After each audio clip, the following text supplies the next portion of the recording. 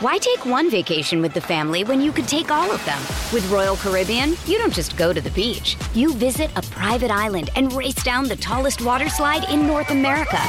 You don't just go for a road trip. You ATV and zip line through the jungle. You don't just go somewhere new. You rappel down waterfalls and discover ancient temples. Because this isn't just any vacation. This is all the vacations. Come seek the Royal Caribbean. Ships Registry, Bahamas. This is the Royal Blue Podcast from the Liverpool Echo, giving you the inside track on all the big talking points from Goodison Park. Hello everybody and welcome back to the Royal Blue Podcast, recording on a bank holiday Monday, so we should all be quite happy and enjoying ourselves, but instead we've got to come here and talk about yet another disappointing Everton defeat at Goodison Park. Aston Villa, the latest team to come away from Goodison with all 3 points, thanks to a first half strike from Ollie Watkins and a goal in the second half from Anwar El Ghazi, despite Dominic Calvert-Lewin pulling Everton level before the interval. I'm your host today, Adam Jones, today joined by Chris Beasley, Gav Buckland and Connor O'Neill. And Chris, will you get the joy of starting us off for this one. I mean, I wrote after the game that I think probably the most frustrating thing is that a lot of Everton fans wouldn't have been surprised by the way Everton played in that game, and I think that still rings true today, doesn't it? Yeah, there was a great deal of predictability of the way it panned out. That, in all truth, I thought they should have been behind at the break. You know, it was shambolic at times. I thought that defending in the first half, you know, Villa really should have been up by maybe at least a couple of goals. And they got lucky, and then they sort of they improved early in the second half, and you thought, well, this is their opportunity now to go ahead. But whereas when Everton were enjoying their better spell, they just didn't have that composure in front of goal, and then they missed their opportunities or made the wrong pass, or it just wouldn't click for them. Then we saw with El Ghazi, you know, that piece of quality, that composure that Everton were missing, and in the end, you know, it was as Carlo Ancelotti admitted, you know, a deserved victory for Villa, and it's frustrating that we said this happened so many times now.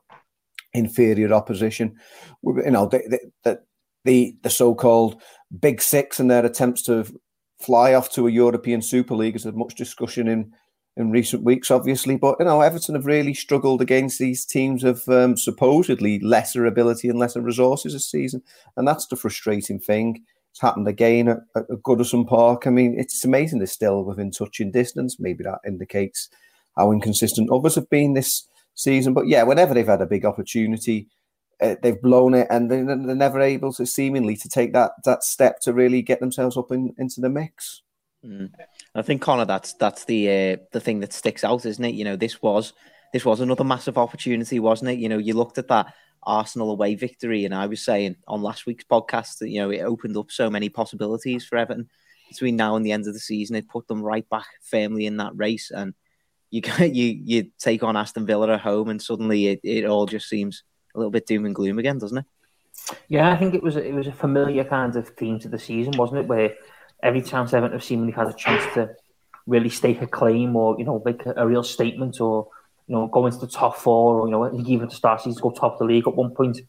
We've just kind of we've not just blown it, but we've just like embarrassed ourselves in blowing it, like, because, you know, Saturday's game was just, for me, it was like the latest chapter of like the garbage that we've been seeing at Goodison probably since, you know, the West Ham game just before the turn of the year. I think, you know, the performances have been pretty shambolic at home, and it was the continued theme. But I think that's the most disappointing thing, because every time, and I'm sure we're going to touch on it more, but every time you see me think Everton have turned a corner, and, you know, things are changing for the better, and this is a group of players, this is a team that can actually do something and go on and really challenge and put themselves in the mix, they just badly let themselves down. And, you know, El Ghazi's, you know, goal was a stunner. You know, the winner, it was brilliant. You know, you look at the chances Everton gifted Aston Villa before they took there. You know, it's bad individual mistakes, and I think ultimately until they find you know, I think now that Europe's gone this season, I think it'll be a real struggle to get even,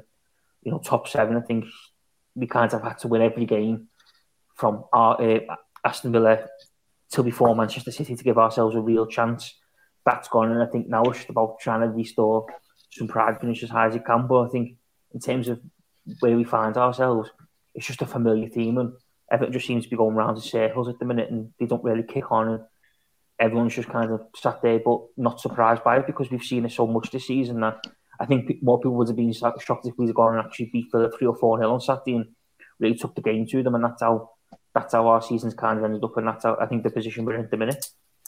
I think Gava saw a stat going around on Twitter at the weekends that this is now Everton's worst season in terms of points per game in the league at Goodison Park. I mean, I know last week you were talking about, this season still doesn't really feel real because there's no fans in there, like that. Like it's still really disappointing stat, that, isn't it? Despite the obvious problems that we've had, without having fans there, you still can't be putting in performances like that. No, and you're right. I mean, there's only so much leeway you can give, isn't there, really, on this type of thing? And as you say, like, the performances weren't great as well. So I think, for me on Saturday, it was just clear from the start, just weren't on it, really. It was just poor defensively, and said on Saturday night that we've got beat at home, our man of the match is our keeper, and they've won and struck the woodwork twice as well, which doesn't paint a good picture, that does it, really? And that's, as you say, what he said, like, it's typical of our home performances. I mean, you've lost count now of the teams that we've beaten us at Goodison now, is it? Like, and the disappointing thing is they're all from, a lot of them are in the same sort of part of the table, aren't they? I've got the table here. Villa 10th beat us, Leeds 11th beat us, Palace 13th, they get a point. Yeah. Burnley 16th beat us, Newcastle 17th beat us, Fulham 18th beat us. Oh, we still got to play Sheffield United. I was going to say, yeah. Yeah. So I mean, that's a disappointing thing, isn't it? It's one thing getting beat by Man City, Man United, dare I say Liverpool, Chelsea, Tottenham, all that type of stuff. It's Arsenal even. It's where those defeats have come against, isn't it? Really, that's the disappointing thing. Where are Wolves? Are they 12th at the minute? 12th, yeah.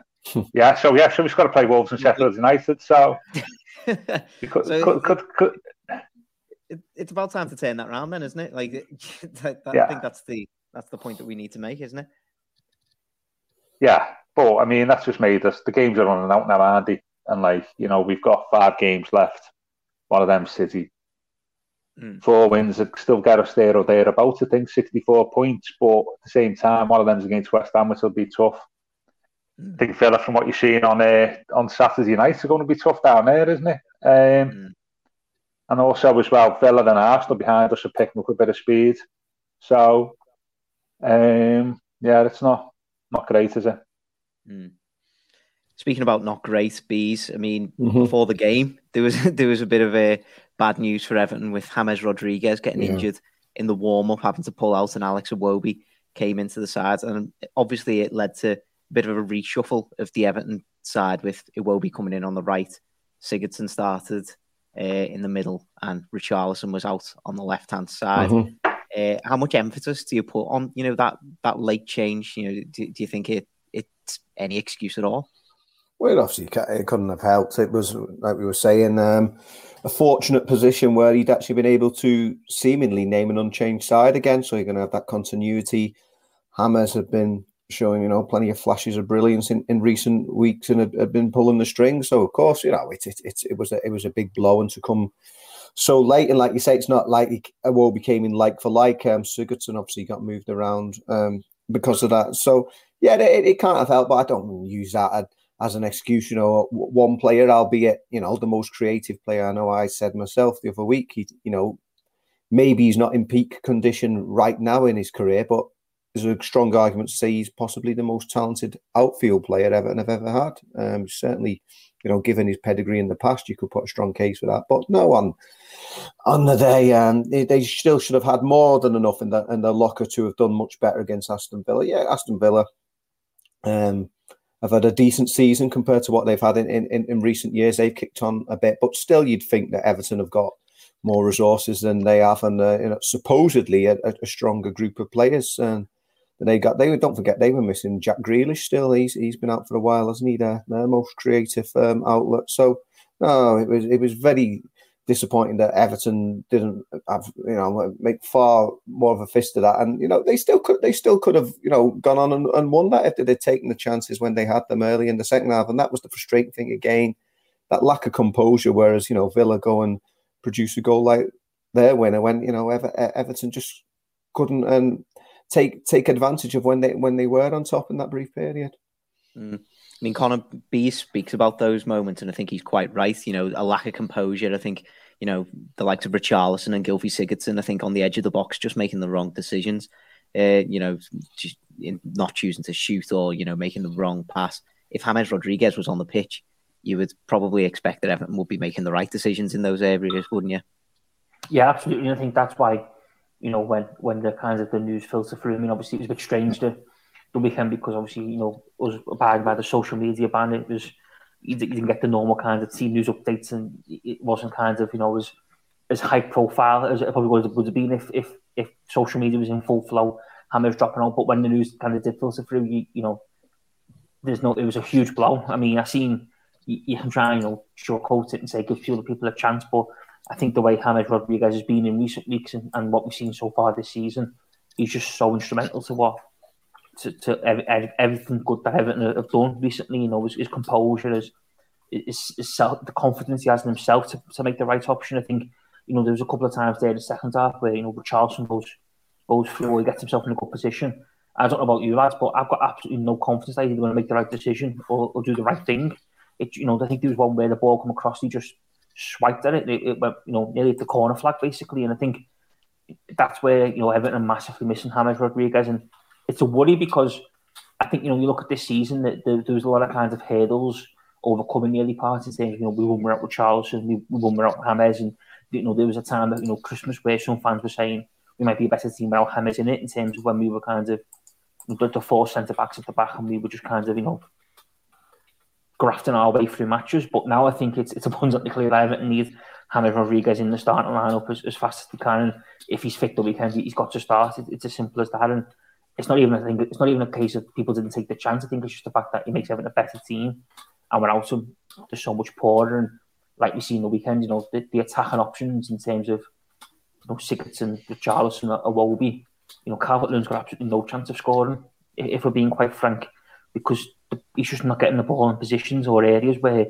he can properly give himself a chance or an opportunity. And until that changes, I think we're going to continue to struggle, and we'll continue to struggle as long as James isn't our starting lineup. The Royal Blue Podcast from the Liverpool Echo. Why take one vacation with the family when you could take all of them? With Royal Caribbean, you don't just go to the beach. You visit a private island and race down the tallest water slide in North America. You don't just go for a road trip. You ATV and zip line through the jungle. You don't just go somewhere new. You rappel down waterfalls and discover ancient temples. Because this isn't just any vacation. This is all the vacations. Come seek the Royal Caribbean. Ships Registry, Bahamas. I was speaking to Michael Ball a little bit earlier for his weekly column, and he was saying that he feels like Everton almost are making it up as they go along when they get it up to the final third. They can play well right up until that final third, and then it's down to the quality of the players to try and put the ball in the back of the net. And I suppose that's all right when you've got James Rodriguez on the pitch, because he can pull a goal out of thin air for himself or set up an amazing chance for somebody else, can't he, Gav? But when he's not in the team and you've had to replace him with somebody like Alex Iwobi, who, for the best will in the world, he's not exactly in form, is he? So when you're swapping out players like that, I mean, it's you do need a little bit of a plan, really, don't you? And I don't think Everton really did. No. Well, it wasn't helped by. It's never the best, is it, when you're called in late? Psychologically, you're preparing, aren't you, for time on the bench, and then all of a sudden you put on the pitch. That can be quite difficult. It changes the setup of the team and stuff. I get that. We're saying, but at the same time, I think Calvert-Lewin's main weakness is he's got a couple he needs to work on, is creating stuff for himself. That's what the best strikers do. The best strikers are not necessarily ones who just fit. I don't think it's enough these days as a striker just to be a finisher. You have to do more work, and Calvert-Lewin needs to do more work and needs to create more himself. I mean, he tried to do that in the second half, I think, and I think that was the shot that went near the corner flag, wasn't it? Harry Kane is a great player, and I'm not saying that Calvert-Lewin is in Harry Kane's class, but see how many goals where Harry Kane scores where he's created them himself, where he's picked up the ball, maybe gone past one defender and fired it in. And Calvert-Lewin is not really made up like that, is he? So if you're not getting service, the top strikers will still create chances themselves. But at the same time, we had chances. I mean, how many chances did we have against Spurs? What was the game? Was it Palace? I can't remember. The other week we had loads of chances. We had created chances at home. And when he scored on Saturday, he had one saved as well. So I get that. The midfield setup is not home to be creative. But if you think that Gomez is not going to give you any assists, he's a 1 or 2 assists a season person, isn't he?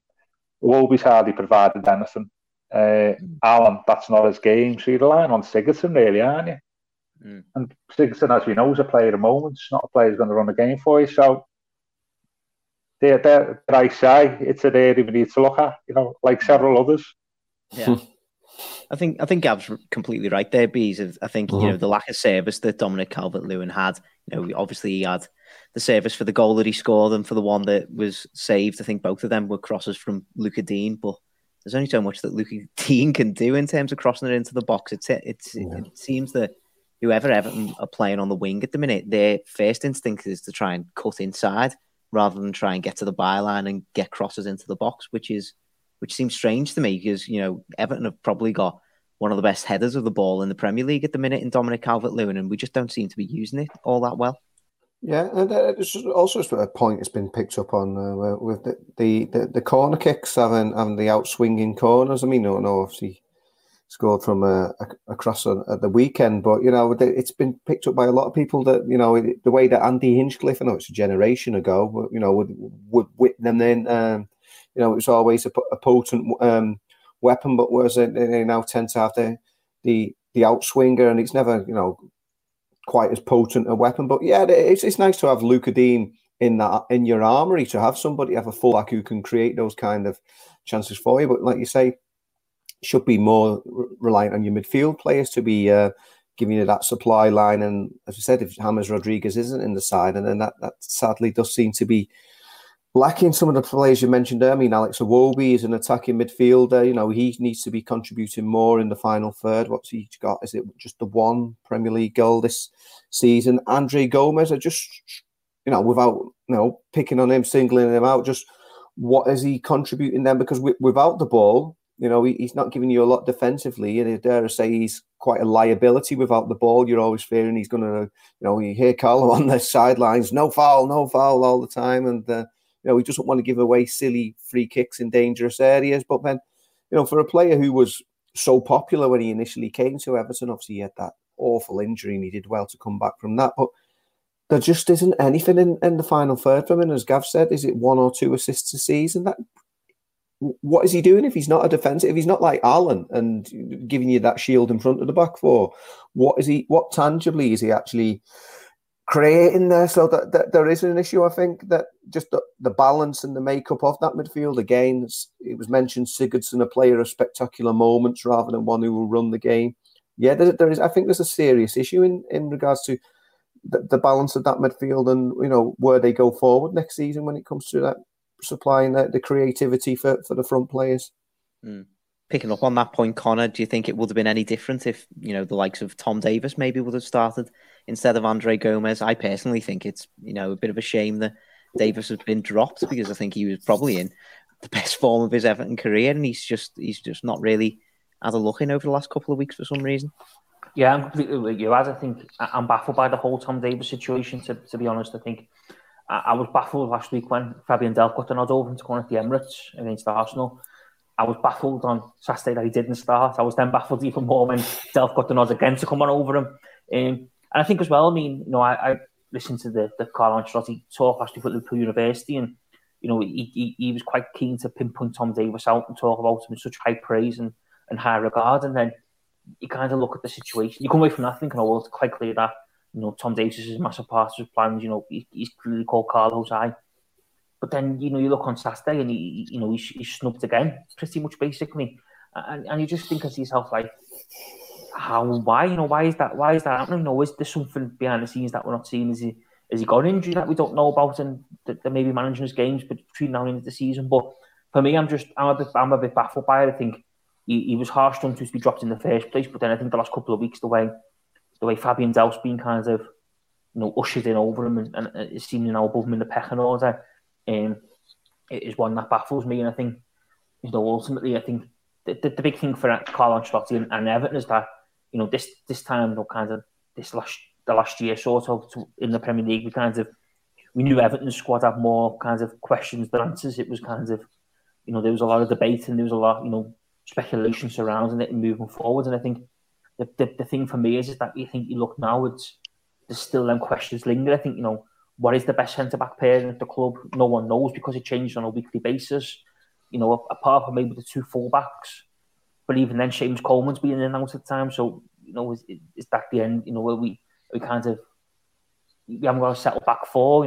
The midfield constantly changes and Carlo seemingly, goes through stages where he favours certain individuals for a prolonged period of time, and then all of a sudden, it's changed. Like now we're seeing with Tom Davies and again, the forward line, apart from maybe Calvert-Lewin and Richarlison, the right who plays on the right-hand side, it's been swapped and changing this year. So I think, for me, with the Tom Davies situation, it kind of all comes into one with Everton's squad at the minute, where we still really don't know what's actually Carlo's thinking and what's in the plans, because it's changed so much so far this season, and it probably will change between now and into the season, that we can't actually really determine who's actually a starter, who's in his plans, and basically who's fighting for the future at the club. Because I think we'd all agree, 4 or 5 weeks ago, Fabian Delph was probably a set.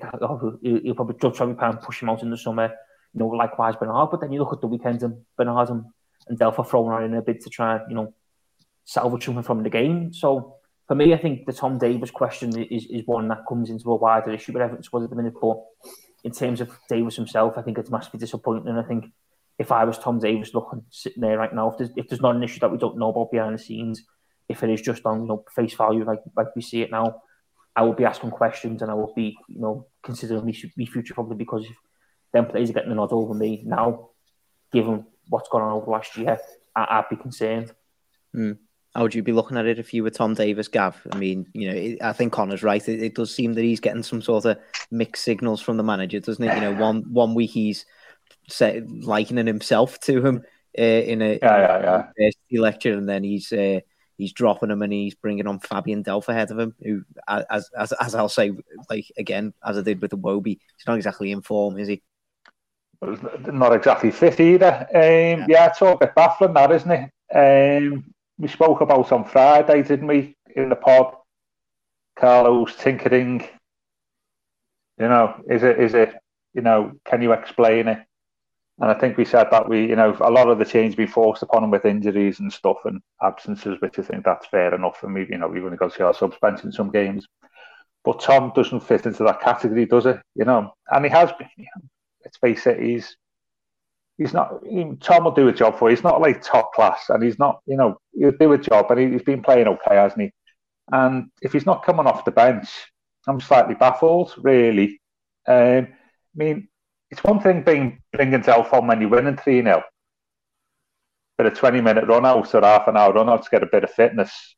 But if you tight game at home, tight game at the Emirates, wasn't it? Where it was still. I think we would have been drawing both them matches, wouldn't we? Yeah. Yeah, you'd be thinking, well, what's going on here? I would be. I just don't know. It's inexplicable. It's not as if the players who've come in and started the game have been excellent. I mean, Gomez is, let's face it, has been, poor. I think that's poor, putting it mildly, the last couple of games, as he has been for a lot of the season. So, yeah, a bit mystified. I'm just not sure what's going on there, to be honest with you.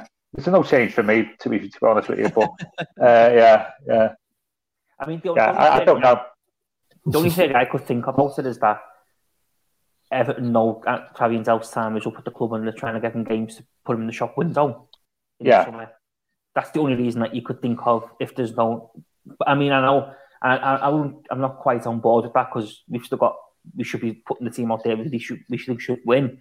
But you have seen it before, haven't we, with players at clubs and, you know, it has been done certainly abroad in Europe where players are kind of given game time and towards the end of the season to prove that they're fit and that put them in the shop window, remind other clubs that they still exist and they can be valuable assets. But yeah, I just think it's baffling, and you know, I think it's hard to criticise Carlo, isn't it? Because he's everything that we've always wanted in an Everton manager in recent years in terms of, you know, his elite level pedigree and his experience. But it's times like this where you do have to question him, I think, and ask sort of, what is this thinking and what is it? Because when absolutely no one has got a defence for it, then that's when, you know, the thinking and the kind of the moves are baffling. And I haven't seen anyone who's got any sort of kind of backing behind the idea of Fabian Delph playing and certainly getting another over Tom Davies.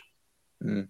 And I think that's the thing for me, isn't it? You know, you see Carlo Ancelotti come out after the game and he was criticising the team for, you know, their lack of spirit again and their, you know, lack of teamwork.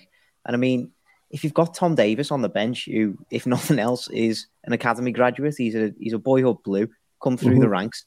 Surely, if you'd have brought him on in that sort of situation, 1-1, when you think you're lacking a bit of spirit, surely he at least brings that sort of energy and drive and spirit to the midfield, doesn't he? Yeah, I mean, like I said, you know, the local lad who, you know, all he's ever wanted to do is to play for Everton. That's his lifelong ambition. Yeah, that's one thing that can't be questioned about Tom Davies, in that, you know, he will give you that. If the supporters were in the stadium, the sort of displays that, you know, they could sort of feed off. Yeah, it is strange, like I said, the way that, you know, all of a sudden Fabian Delph is, you know, is straight back in there, because it's just been a strange time for Delph at Everton.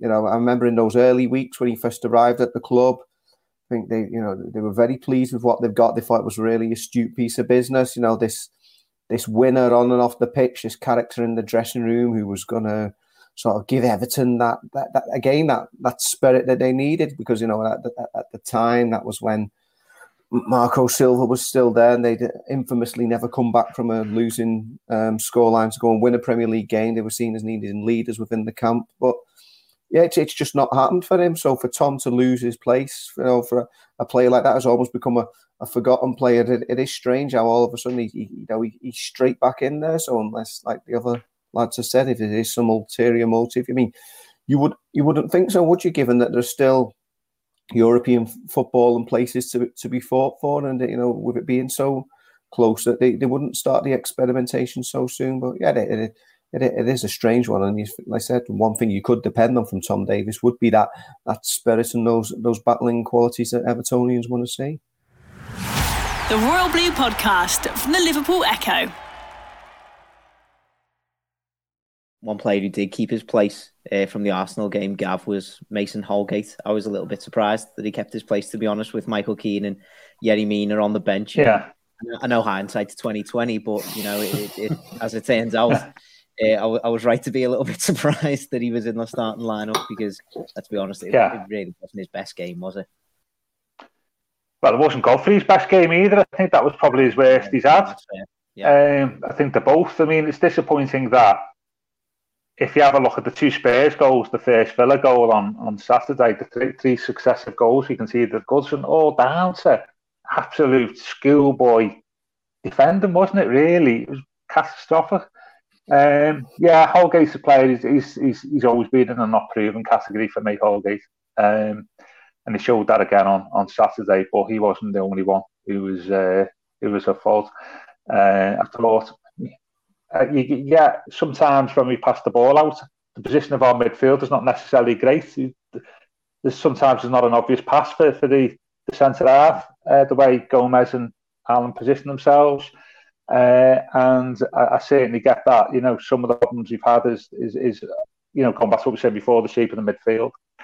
Yeah, Holgate. But let's face it, Michael Keane has a really good season, really good, like 9 or 10 games at the end of last season, but he'd been struggling, hadn't he, for a few games? Well, since, as we said before, since he got dropped by England. So it's there's a few issues there, isn't it, to be resolved? We've spoken about. There's not one area of the pitch where you could say, "Oh, yeah, we're completely settled there at the moment." It's all a work in progress. To me, which is slightly worrying.